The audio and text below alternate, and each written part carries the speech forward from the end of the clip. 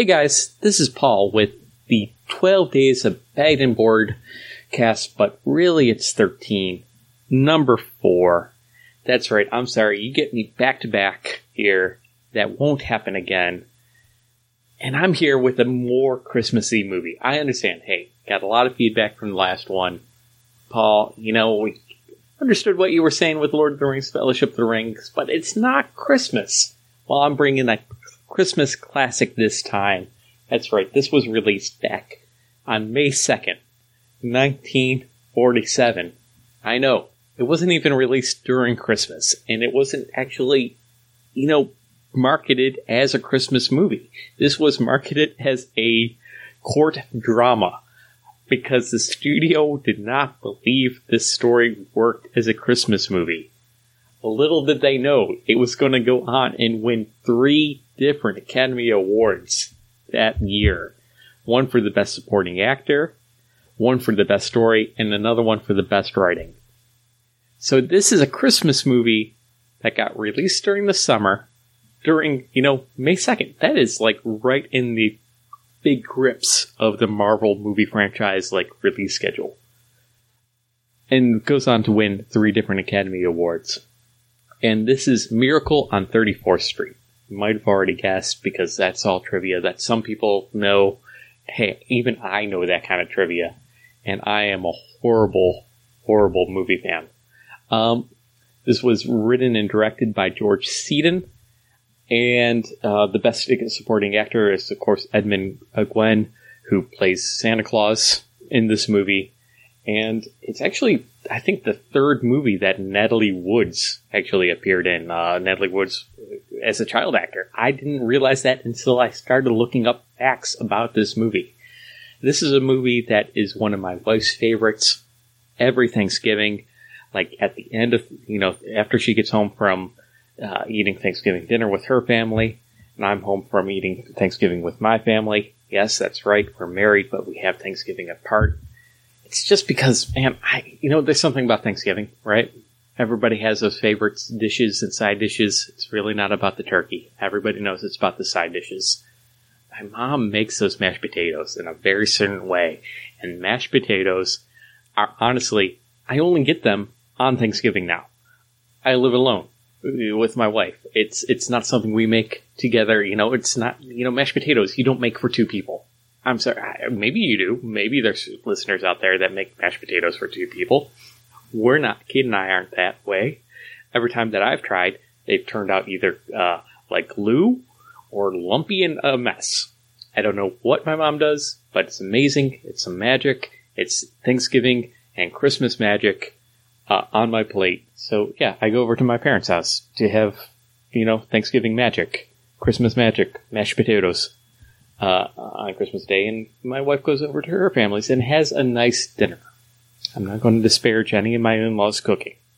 Don't try to trick me with your lawyerly facts and tricks, much like what happens in this movie, where, if you haven't seen it, here, big old spoilers for a movie that's been out since 1947, but Gimbels and Macy's, they're 2 rival companies. It's basically your Target and Walmart's.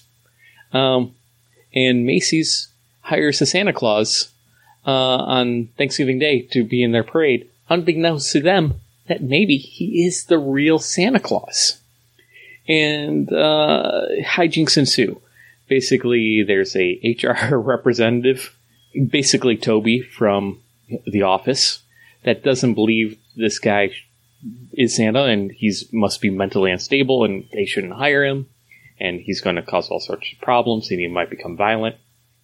And this guy that's Santa Claus, Kris Kringle, actually doesn't really become violent until, this guy gets violent with him, but the HR guy basically sets them all up, and now there's a court case about whether or not this guy should be institutionalized. And this young lawyer that, believes in hope and doing the right thing, decides to take up this case. And he is basically set up against this single mother of Natalie Wood's character, Susan Walker, and Mrs. Walker.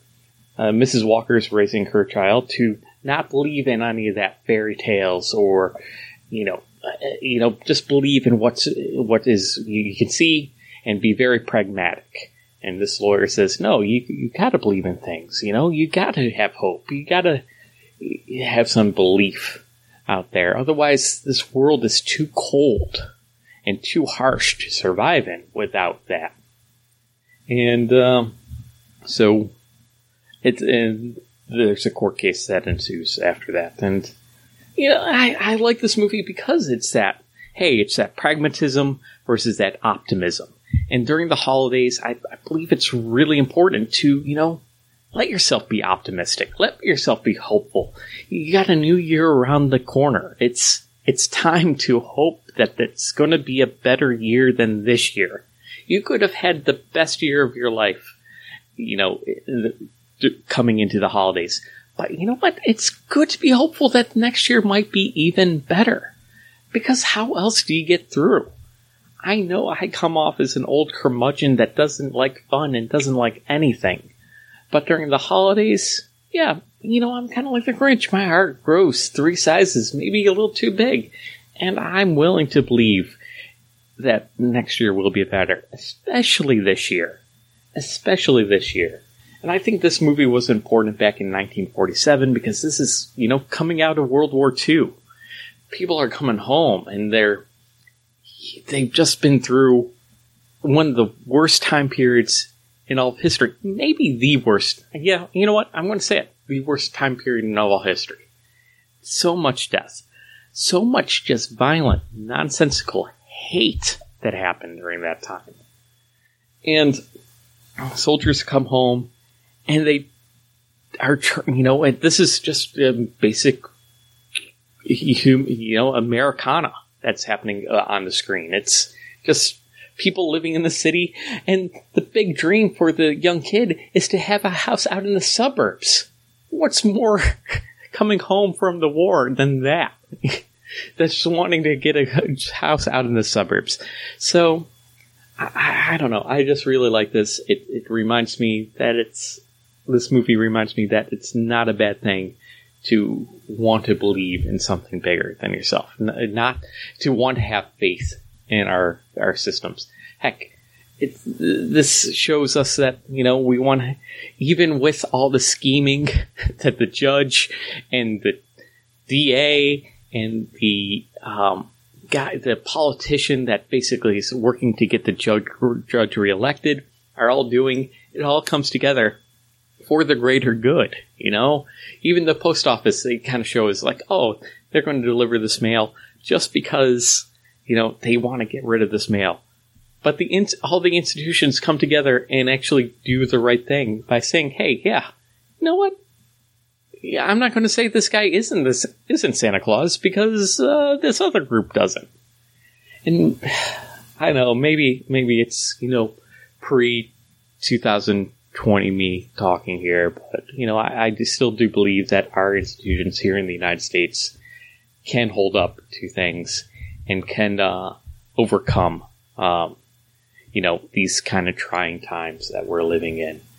And maybe it's just this holiday season and I got that heart that's 3 sizes too big and I'm being too optimistic and not pragmatic enough. Maybe I'm not being the Mrs. Walker. I'm being a little too childish and irreverent and imaginative. But I really enjoy this movie. I don't think it's Thanksgiving. I know we're well past Thanksgiving now and into the holiday season until I kind of watch this movie. It is available streaming on Disney Plus for free, and it is in color. If you're one of those classic people that want to see it in black and white, I don't know what to tell you. I do have the DVD of it in black and white, and that's how I've been watching it all these years. But hey, at least it's free if you already have Disney Plus. And I think it's worth a watch. And if you agree, please let us know. If you disagree, please let me know. Chris has been doing an awesome job by, being very up to date on our social media on Instagram and also on Facebook. So you'll see the little post about this episode there. send us a message either on Instagram or a comment on the Facebook page. I'd love to hear from you. And please remember that, at one point the Postal Service was a very important branch of the United States government and, was respected. And I think that's important.